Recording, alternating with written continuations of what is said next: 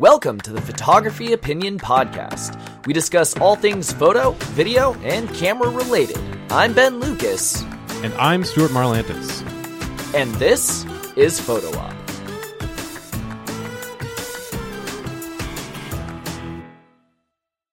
Thank you so much for listening to this episode on everything on how to work faster. Next time, wait a second. Just kidding. You need to hear the rest of the episode first. The one thing that you can't listen to faster, apparently, is podcasts. Yeah, I think we went a little bit too fast on this one. Maybe we should jump back a bit. All right, let's start at the beginning then. Hello, podcast listeners. Today we are talking about plugins, filters, and presets. Yes. Things that help you get stuff done faster.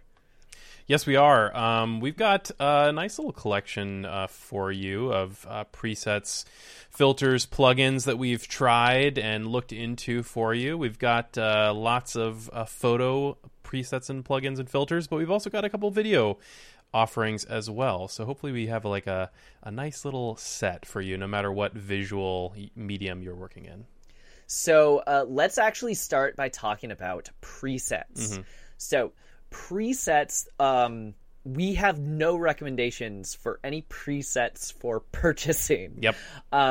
Presets, for the most part, are things that are so incredibly specialized that they're things that you should just make yourself. I know that there are photographers that say, here are my Lightroom presets, and there are probably video editors that say, here are my workspace presets, or whatever kind of presets. They're out there. You can buy them. Mm-hmm. However, our recommendations for presets are that you experiment and you figure out what you like doing and that you make your own. Something else is, just because a piece of software comes with presets does not mean that those presets are any good at all. No. So I actually have a story. I went to a conference. Scott Kelby was talking, and he talked about how he was talking with the people at Adobe and how when Photoshop came out with the HDR filter, how they came up with their presets. So they came out with the HDR filter, and it was powerful, and it's amazing, and it can do a bunch of great stuff.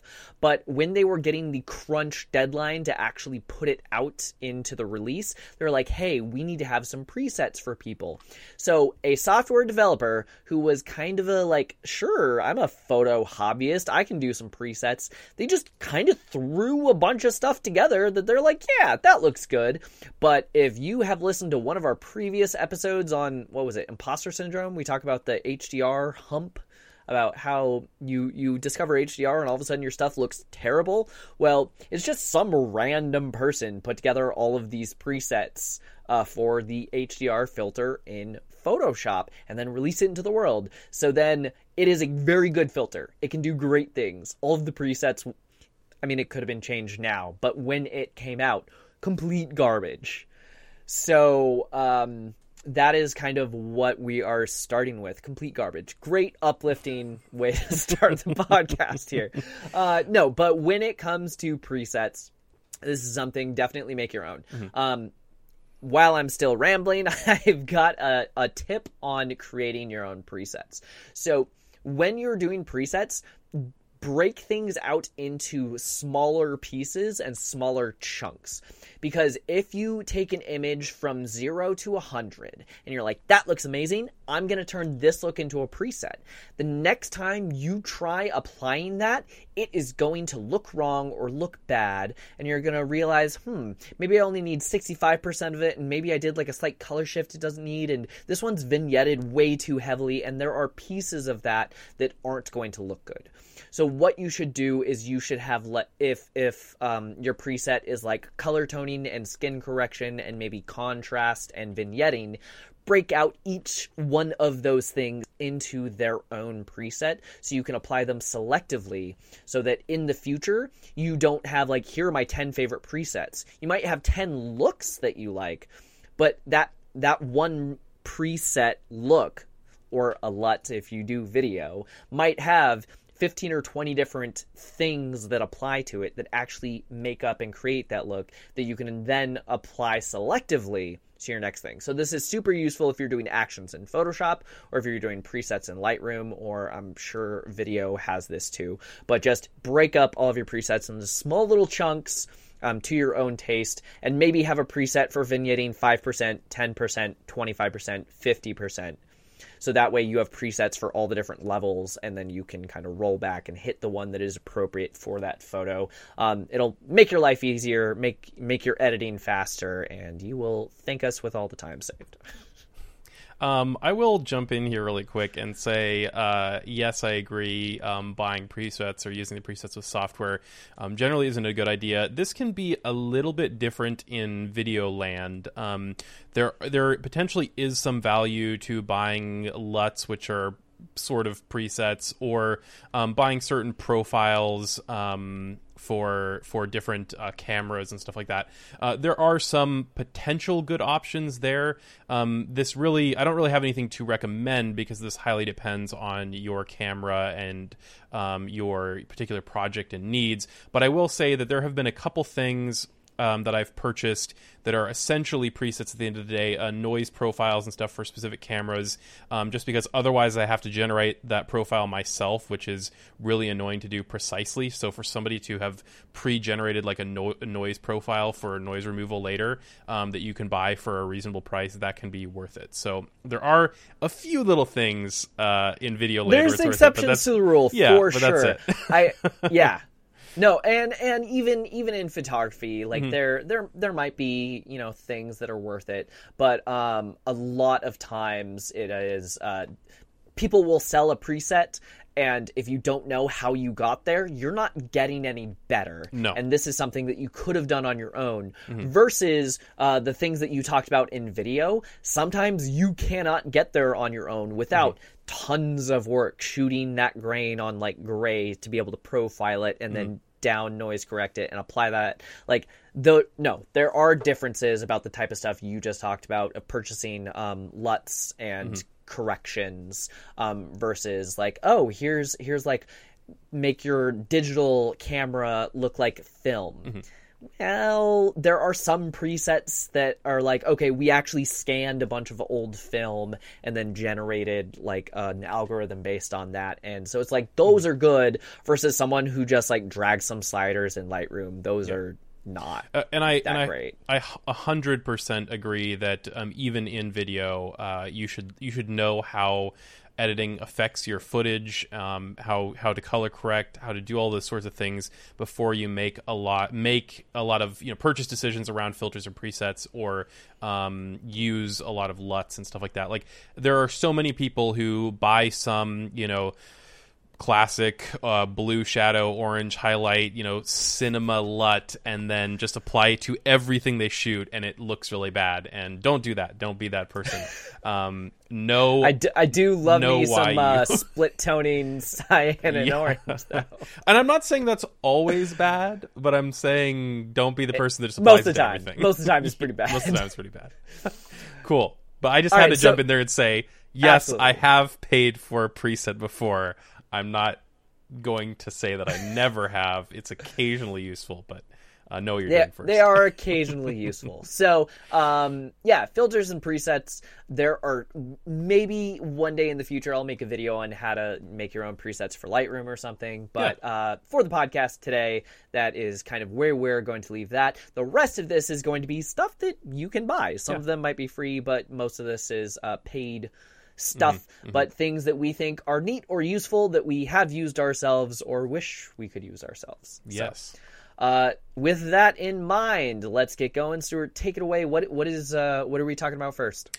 We're talking about plugins, and I'm going to specifically cover AI plugins first, because that's a really hot topic right now. Okay. One of I've tested a number of them just to kind of see what's out there, and some of them I've actually used before, like in my own work. And one of the ones that I can recommend right away, or at least recommend a company, a provider of plugins, is Topaz Labs. Now, Topaz does a whole bunch of different things. They do like an AI sharpen, Gigapixel, which is like an upscaling program. They do a denoise program, a masking, AI masking to help refine masks. They do a general kind of adjustment thing where you're surrendering editing decisions to an AI, and you're just like, go nuts. What do you think it should be? And then there's one that I think is very niche, but probably the coolest thing they offer, which is Video Enhance, where you can upscale really low resolution video. And I've experimented with, everything from taking like HD footage and making it 4K to like taking VHS recordings and upscaling them to HD. It can do some really fantastic things, and I will say it's certainly not perfect, but it is really impressive what it can do, what it can pull out of just really horrible, blurry, nasty, low res footage. It does a surprisingly good job. So that's something that I can certainly recommend that you take a look at. Topaz Lab stuff all costs money, so there is some variation in where I'd really point you, and you should certainly test things and try things before you purchase the full license. I will say that I have used the Topaz Lab Gigapixel plugin, because I shot at a studio. Even though we were shooting on 80 megapixel Hasselblad backs, it needed to be even bigger because they were putting it on the side of a bus. Mm-hmm. So we still needed to upscale it another however huge it needed to be. So no, that one, it was basically like click upscale and go get a coffee. This is going to take a while, but when it was done, the result was worth it. Oh yeah. So that's, I should say, like, those are on my like short list of recommendations. I don't think everything that Topaz Labs makes is necessarily worth your time. I think Video Enhance is really cool, although maybe not worth your money depending on what you're working with. But for me, experimenting with like lower resolution video, it's really cool. Gigapixel is extremely cool. Again, very niche. Very if we niche. Didn't need to do that bus billboard, then we wouldn't have needed it. Exactly. But if you need high upscaling capability for images, Gigapixel is really neat. Sharpen is pretty good. Denoise is pretty good. I would probably avoid Adjust, just because like you should know how to edit your images anyway. Like we just said, like Adjust feels like a filter or preset to me. Like I wouldn't bother with that. Mask could maybe be worth it, but like you should be able to mask as well. And increasingly, Adobe is getting so good at their masking. I actually bought, I won't say it because I'm not recommending it anymore, but back in the day, I bought a third-party masking piece of software, and their big thing was, look, this bride's veil, like, how do you mask out this thin piece of translucent fabric? And we can do it perfectly, and then you can put them on a new background. So you shot them on brick, and then you put a sunset behind them, and it's like, ooh, fancy. But, like, you don't need that anymore because Photoshop is inherently being able to do that process, where before you needed a third-party plugin. And so I own so many plugins that are just rendered irrelevant by the progress of first-party features. Yep, agreed. If you already have a relatively modern version of any Adobe imaging product, you probably don't need stuff like Mask from Topaz. But the rest of it is worth a look depending on what you're working on and what your particular needs are. All right, what else do you got on the list there? I saw another one you're looking at. There is another AI option called Luminar. Now, I don't have as much experience with Luminar, but I did look at it. And it's got, there are kind of two things with Luminar. There's Luminar 4, or what's currently Luminar 4, which is their kind of suite of AI things. And then there's Aurora HDR. Now, Aurora HDR is essentially just trying to be a fancier HDR program. Yes, it's not, although it will do like JPEG to try to, make it an HDR. It does raw processing and stacking and stuff too. I personally don't think it's worth it. Like, you can do HDRs good enough in Lightroom and Photoshop. I probably wouldn't bother with that, bother paying for that capability. I don't think what it offers is really worth it. Luminar might be worth it. Again, a lot of this stuff I feel like you should just do yourself. Like they do sky replacements, they do like portrait stuff where they where it looks for like your eyes, and you can do red eye removal really easily, eye whitening. You can if you don't use on-camera flash, you don't get red eye. There's that too. or you can just not get red eye in the first place. Saturation of just like the lips, like that's one of the things that it does as an AI is it looks for particular things that you can edit without having to actually go in with a brush yourself. There's lots of like inserting objects, adding sun rays, or replacing skies.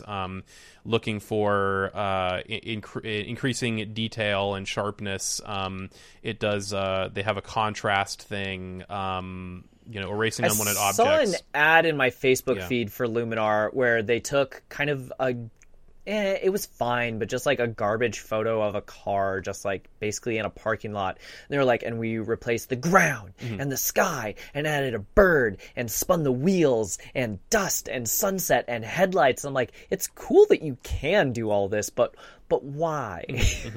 Yeah, it is interesting, but again, a lot of the stuff you can just do yourself if you already have Photoshop or Lightroom, and some things like you wouldn't even want to do, or it becomes so close to just like a composite. Like photo composite's really cool. If that's what you're doing, then great, but you might as well just do that in Photoshop. I do a lot of photo composites, but buying a piece of software that like does it for you. There's definitely some things of like, I can do that better than you. Why? Yeah. Why'd you do it that way? So, I mean, between the two of these, I would say that, unless you're just like swimming in cash and you want to buy all and try all the things, then great. I would look at. I have heard some good things about Aurora HDR, but I also agree that there are things you can do. I just don't think it's worth paying for, like especially for somebody, with less experience. Like, I think you should just learn how to do it manually, and really HDR is. True. Not that hard to do anymore. I'm not sure that I would bother with it. So when you talk about manually, I want to explain that really quickly. So literally HDR is not a style. It is not a process. Like, it is a technique. If you think it's a style, stop thinking. Stop. You're going down a dangerous road if you think that's a style. It's not. So HDR just literally means high dynamic range, and that means basically taking a bracket of shots and pulling the detail in. So if you stack those together and you just put layer mask on them in Photoshop and you start painting in the areas, you can this is what we mean by manually doing HDR. So there are HDR plugins that I like, and there is a free one that I'm about to mention, but the plugin, don't do the plugin filter and then call it done. That gets you to like the 90% point, and then you're still going to have to finish it. There might be artifacts you have to finish, or there might be something that it made a little too crunchy, and you got to put a little bit of the original back into it to kind of bring it to that surreal but not like fake gross HDR. Like you want it to look beautiful and awe-inspiring, but not crunched by a computer. Yep. 100%. So even though Aurora HDR, I'm sure, is beautiful, it is pricey, and something that is free that I use all the time is Nik. So Nik used to be a paid piece of software, and then it was purchased by Google, and it is free forever. I think Google said they were going to like discontinue it or something, except what actually happened is I think it's like they're not updating it anymore. Yeah, I think DxO bought it actually. Oh, DxO bought it from Google? Mm-hmm. The Nik collection? Yeah. Yeah, DxO bought it from them. Is it still free? It is not free anymore. Well then. Yes. Let's rewind about 30 seconds. Whatever, we'll just leave this all in. Yeah. Nik was recently purchased by DxO. It is not free anymore. I think you're still correct partially in that the old, like the Google collections of Nik are still available for free, but now they are starting to, because they sold it. Yeah, okay. But now they're starting. DxO is starting to build on top of that, and so now they have a version out that is paid. I didn't know this ahead of time. I literally just Googled it while you were talking about it, and sure enough, it is owned by DxO now, and it is a paid thing. Or at least the newer version is a paid thing. You learn something new every day. Yeah, we both learn that. Regardless of who owns it or how much it costs. Yeah. You can probably find a copy of it somewhere. I'm just gonna float that one out there. Anyway, it is a great suite. The three things in particular that I really like about it. One is the HDR function in the Nik suite. I use that HDR one all the time, just because it saves me a lot of time for photos that are not that important. If there's a photo that is really important, I'm doing what we talked about earlier, and I am doing my own manual HDR by throwing them all in a stack and kind of starting there. The other thing that I'll do is I will run the HDR filter, use that as my base plate, and then stack little bits of all the others, originals, if you will, to kind of bring it back to where I want it. So I use that as like a starting place and then keep painting on top of it. The second one that I absolutely love is their Silver Effects plugin. If you do black and white photography and you're not a master at it, I'm sure people would be like, boo, it's so bad, just do your own color toning. I'm like, okay. But the stuff those presets are pretty darn good, and I like them. So especially when I'm doing boudoir and I just want a really classy black and white image that doesn't look like mud, those presets are the way to go. Because if you just if you click like black and white or something in Photoshop without doing all of the proper black and white color toning, which is very, very different than color toning, then it's just going to look like mud and it's not going to look good. So I've seen wedding photographers do this where they will give you like 2 folders of images. One is all of your photos in color and all of your colors in black and white. I'm like, no, the black and white folder is just complete garbage. If you're not individually toning that image to look its absolute best, just leave it in color. Does the color add anything? No. Well, then maybe it should be black and white. And if it's in black and white, then it needs the proper contrast and toning for it to come out as a proper black and white image. But no, Nik's up. All right, rant done. Yep. We're good on that. Nik software, by the way, it even for a new full license, if you're not upgrading, is $150, and that's a lifetime license. This is not a subscription, which I really appreciate. That is cheaper than some of the other. That is quite cheap. Most of the other AI stuff I talked about was literally each one was like $100 to like $200, like each sharpen, each gigapixel, each thing. So this is a whole bunch of effects. The next plugin I'm going to talk about is $300, I think. Yeah. So this is a whole bunch of different stuff, and for lifetime upgrades, it's $150. That is pretty reasonable. You could get the free Google one if it's still accessible. If it is not accessible, it is still quite cheap for the whole suite. Yep. So the third Nik thing that I want to talk about is I forget the name of it. We'll Google this real quick, I guess. It is the Film One. Analog effects. Analog effects. Thank you. So this is the one that we were talking about, where they scanned actual film, and they came up with the algorithm for what that film does to your photo, so that you get proper analog film look from a digital photo. And some of them are a little bit crazy and like drags too much, but you can always kind of just drag down the opacity of that and just add a hint of that. That's something else that I love doing for my color boudoir shots, just to kind of like mute some of the tones. I want to say it's the Fuji 400 that I really like, but it just adds a little bit of that kind of like old school sexiness to it, to your photos. That so if you don't already have a ton of that, don't just do someone's random like, oh, this will make it look like film, because what that generally does is just adds like a curves layer that like does like cross processing or some garbage to your photo. This actually adds grain from scans of actual film of that stock. Yep. My dog agrees. He also likes this plugin. So sure, you could do that manually yourself if you spent like the rest of your life in those. So that's one of those things that we talked about at the beginning of like. Or you could buy those things worth getting. They've also got a denoiser and a sharpener too. So if those, I've never used those. If you check those out and those do good enough for you, then don't spend like $200 individually on other AI ones. Just buy the whole thing, and then you get all this stuff. Yeah, there you go.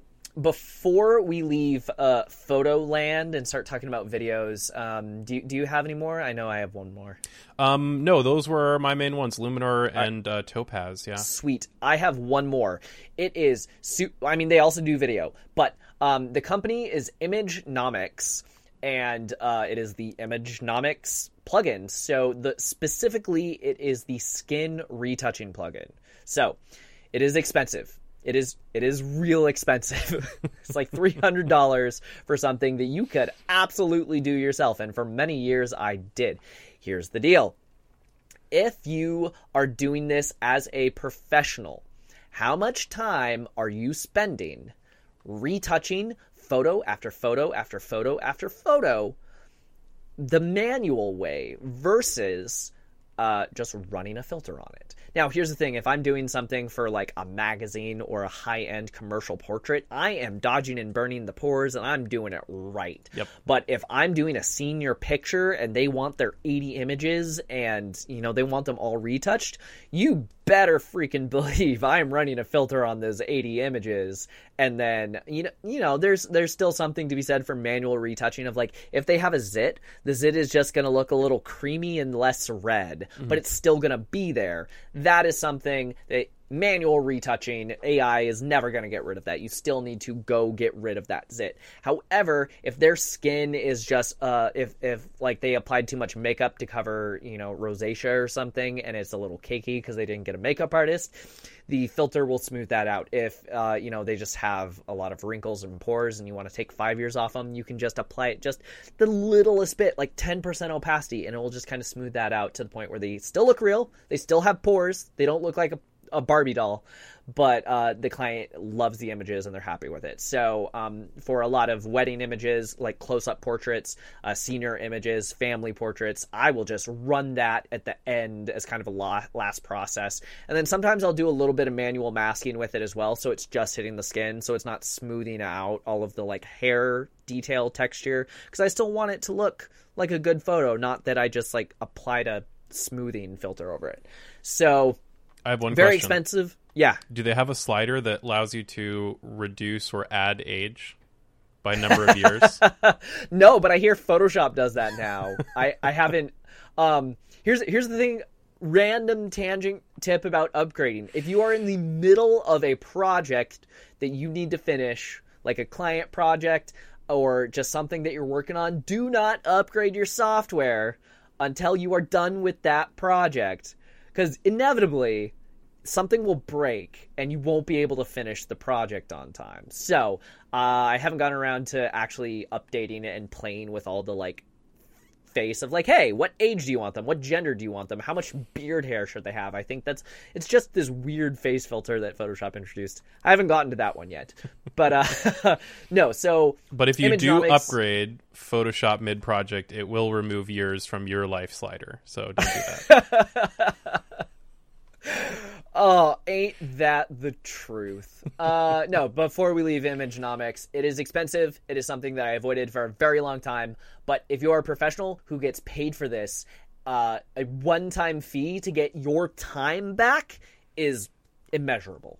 Just freaking do it. And it's the thing that all the other pros use. They would say, like, I can show you the manual way, but this is what I use. So why wouldn't I just tell you to also use the same thing? So sure. That's where I am with that. Cool. That probably took a little bit longer than it should have, but it's a discussion worth having. Why would you pay so much for something you can do yourself? Well, how much time does the manual way take you, and what are the results? Yep. So now, really quick, we have a few video plugin options, all of which I have experimented with before to varying degrees.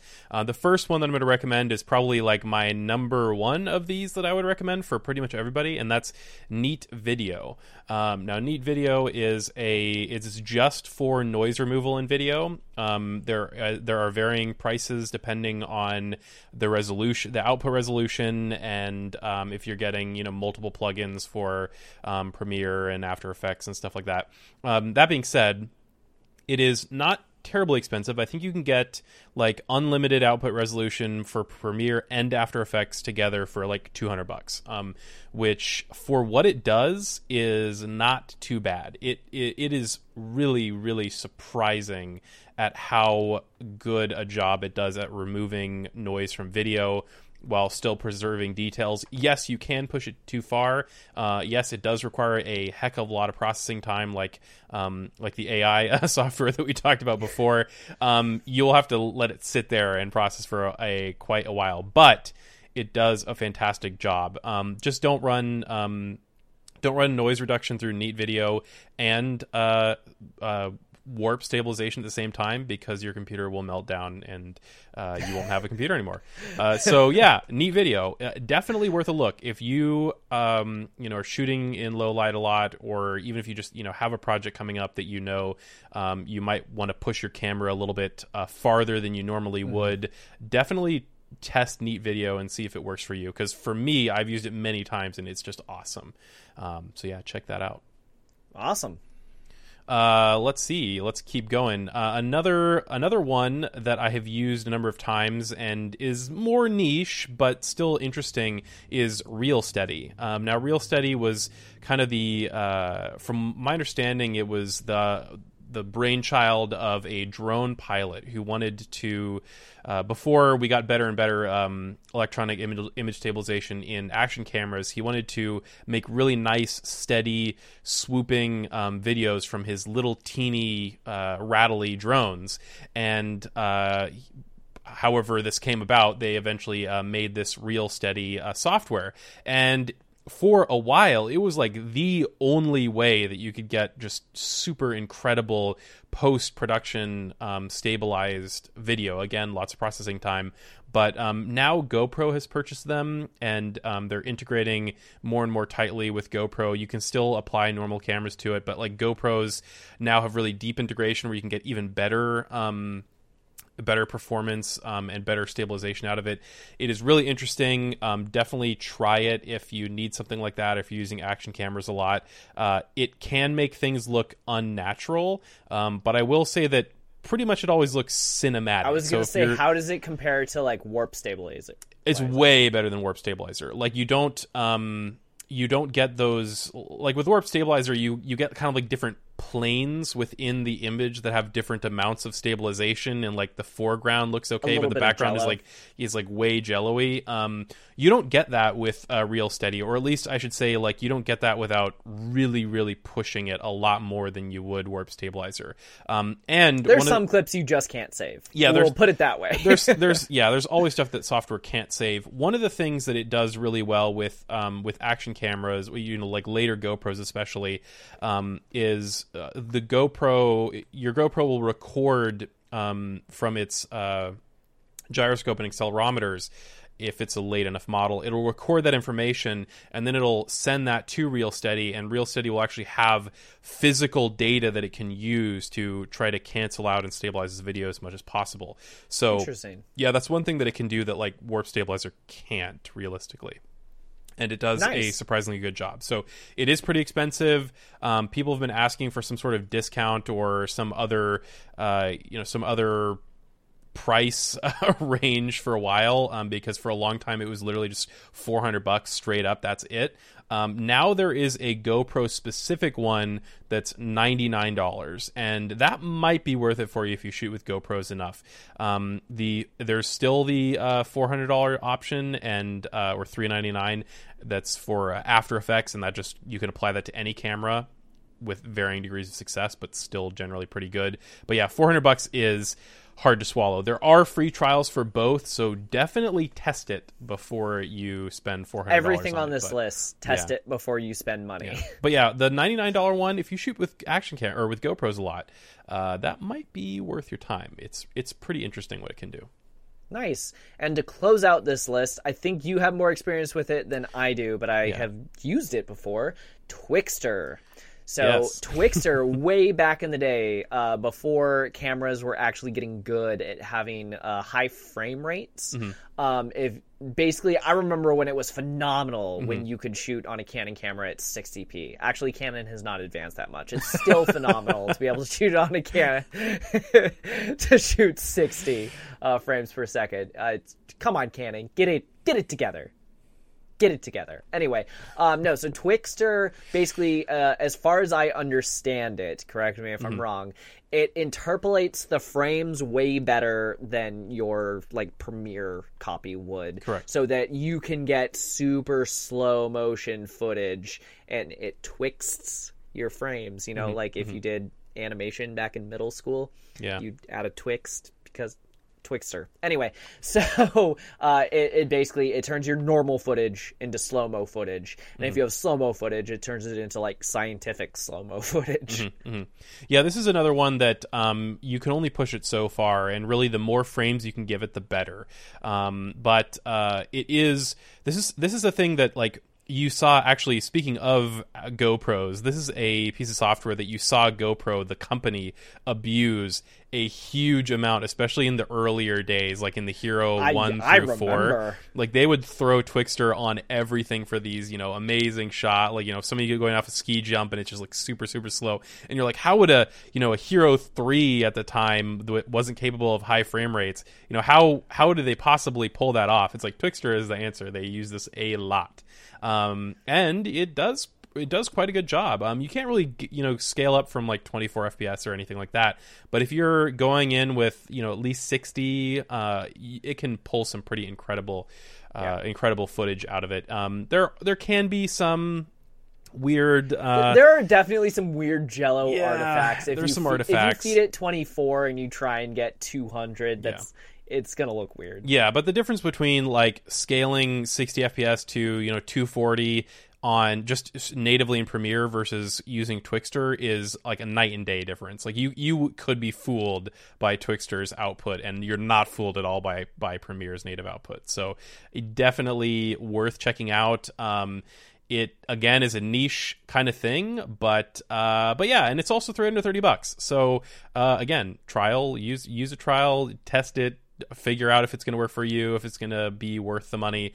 But yeah, Twixtor is quite impressive, and I don't know what their secret sauce is. Like, I don't know why Adobe doesn't purchase them, because that would be incredible to have a built-in. But yeah, check out Twixtor. Awesome. So those are all of our tips on presets and filters and plugins to make your life easier. There are a couple that actually do things that you could not do on your own, like Twixtor and some of the AI stuff. And then there are some things that just make your life easier by doing the thing that you wanted so much faster than you could manually. So that wraps up this episode of the podcast. What are we talking about next? Well, this is a more of an introspective episode. I think our next episode, "A Letter to Younger Me," is what we've been titling it internally in our production process. We're going to address ourselves fresh out of high school, and give ourselves some tips from the future. So that is going to be our next episode. It should be a fun one. One tip is buy toilet paper and stock in Zoom. Yeah. Yeah. If you have questions or ideas for future episodes, you can email us at hello@photo-op.show. Watch us on Ben's YouTube channel at NomCreative. As in Om Nom Nom. Share this with a friend, and you can listen to Photo Op anywhere podcasts are sold. Or download it. 'Cause it's free.